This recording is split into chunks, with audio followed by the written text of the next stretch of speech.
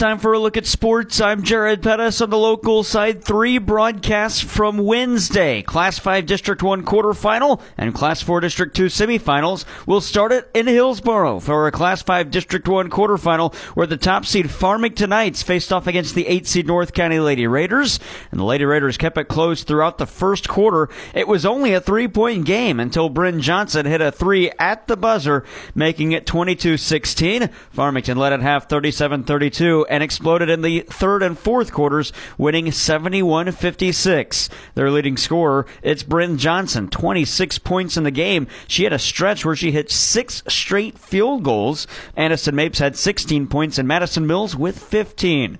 For the North County Lady Raiders, Amy Layton leads their scoring category, 21 points. She also had 10 rebounds, and Reagan Pierce with 15 points in the loss. Lady Raiders season comes to a close with a record of 9-18. The Farmington Knights now 21-6, and they move on to the semifinals, where they'll face off against the Sykeston Bulldogs, who beat the Windsor Owls. Again, the final score, Farmington 71, North County 56, and we head to Park Hills as Glenn Berry takes us through the Class 4 District 2 semis. It was a Class 4 District 2 semifinal night at the T.J. Foulon Fieldhouse on Wednesday evening. In 2 of the 3 games broadcast on AM 1240 KFMO last night, the number 1 seed Central Lady Rebels took on the number 4 seed Potosi Lady Trojans, and the number 3 seed St. Genevieve Lady Dragons faced off against the number 2 seed Perryville Lady Pirates. In game number 1, it was too much Lady Rebels for Potosi, as the 1 seed knocks off the Lady Trojans 95-36. Central outscored Potosi 31-11 in the first quarter, 31-6 in the second, 25-17 in the third, and 8-2 in the fourth to finish with a 59-point win. After the game, Central Lady Rebels head coach Aaron Tyree. I thought our girls played exceptionally. I thought everybody that came in brought something. The starters played their butts off. The girls we sub in, they all brought something positive to the game. And honestly, it was just fun to watch. Central improves to 23-4 on the season, while Potosi ends their season at 7-19. Central got 24 points from Alyssa O'Connor, 22 from Taylor O'Connor, and 17 from Chloe Dishbine. Potosi was led in scoring by senior Nora Henry with 15 and freshman Eden Robart with 12. Central moves on to play the winner of game number 2 of our broadcast on Wednesday night, a game between the 3 seed St. Genevieve Lady Dragons and the number 2 seed Perryville Lady Pirates. Despite being a 2 and 3 seed game, Perryville seemed to be the heavy favorite with an 18-8 record going into last night's action. St. Genevieve, 13-13, didn't seem to care about records and escaped with a 58-53 win in overtime over the higher seed Lady Pirates. St. Gen led 14-12 after 1. 23-20 was the Perryville lead at halftime. The Lady Pirates led 33-31 at the end of 3, but late in the game, a technical foul was assessed on Perryville after a rebound that could have given the Pirates a late lead. And instead, the subsequent free throws and possession put St. Genevieve on top with a chance to win. But after the smoke had cleared and 3 Perryville fans were ejected, we were tied 45-45 and headed to overtime.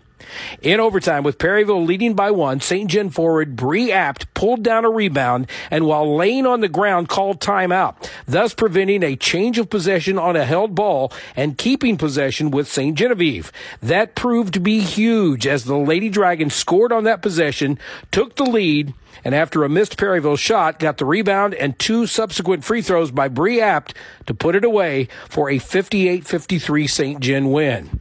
St. Genevieve got 14 points from Chloe Staffen, and Bree Apt had 14, and 7 from Lexi Warren. They improved to 14-13, while Perryville's season ends with an 18-9 record. The Lady Pirates were led in scoring by Brooklyn Mall with 24. Abigail Amberger had 13, and Lucy Wibbenmeyer had 9. That sets up a championship game on Friday night at 6 p.m. between the number 1 seed Lady Rebels and the number 3 seed St. Genevieve Lady Dragons. We'll have that game for you on AM 1240 KFMO, 5:30 pregame, 6 o'clock game time. Once again, in our broadcast games, Central defeats Potosi 95-36, and St. Genevieve upsets Perryville 58-53. 53 in overtime. From the TJ Foulon Fieldhouse in Park Hills, I'm Glenn Berry for KFMO and B104 Sports. Glenn, thanks. That's all the happenings from the local side on Wednesday. Coming up today, we have 4 broadcast games, all at AM 1240 KFMO. Starting the day at 3:30 with pregame, then a 4 o'clock tip-off. It's the Class 5 District 1 quarterfinal from the North County High School, where the top seed Sikeston Bulldogs play the 8 seed North County Raiders. Then we head to Potosi for the Class 4 District 2 tournament in semifinals. At 5:30, top seed Potosi gets the 4 seed Herculaneum. Then at 7, it's the 2 seed Central and 3 seed Afton. And back to North County at 8:30 for the 3 seed Farmington when they play the 6 seed Festus back in quarterfinals. All the action on AM 1240 KFMO. We'll have live video from Potosi online at KFMOsports.com. Other happenings today, Class 4 District 1 tournament in semifinals at St. Genevieve. The top seed and host club Dragons take on the 4 seed Fredericktown with a shot at the district championship on Saturday on the line. NHL, the St. Louis Blues were at Edmonton for a second game of a back-to-back and to wrap up a road trip against the Oilers. Coverage was on B104.3 with the Blues Radio Network, and Alex Ferrario has the recap. Last night, the Blues wrapped up their 3-game road trip with a matchup against the Edmonton Oilers. In the first period, the Blues came out firing as they got their first power play of the game 2 minutes in, and the Blues scored 14 seconds into their power play. Robert Thomas wristed a shot on the power play, his 20th goal of the season, to take a 1-0 lead. And then 2.5 minutes later at even strength, the top line struck again. Thomas and Kyrou with the assists on Pavel Buchnevich's 24th goal of the season. In the second, before the first period would end, Zach Hyman would score on the power play to bring Edmonton within 1, and the second period would open up less than 5 minutes. Zach Hyman scoring at even strength on a breakaway with Connor McDavid to tie up the hockey game. Then in the third period,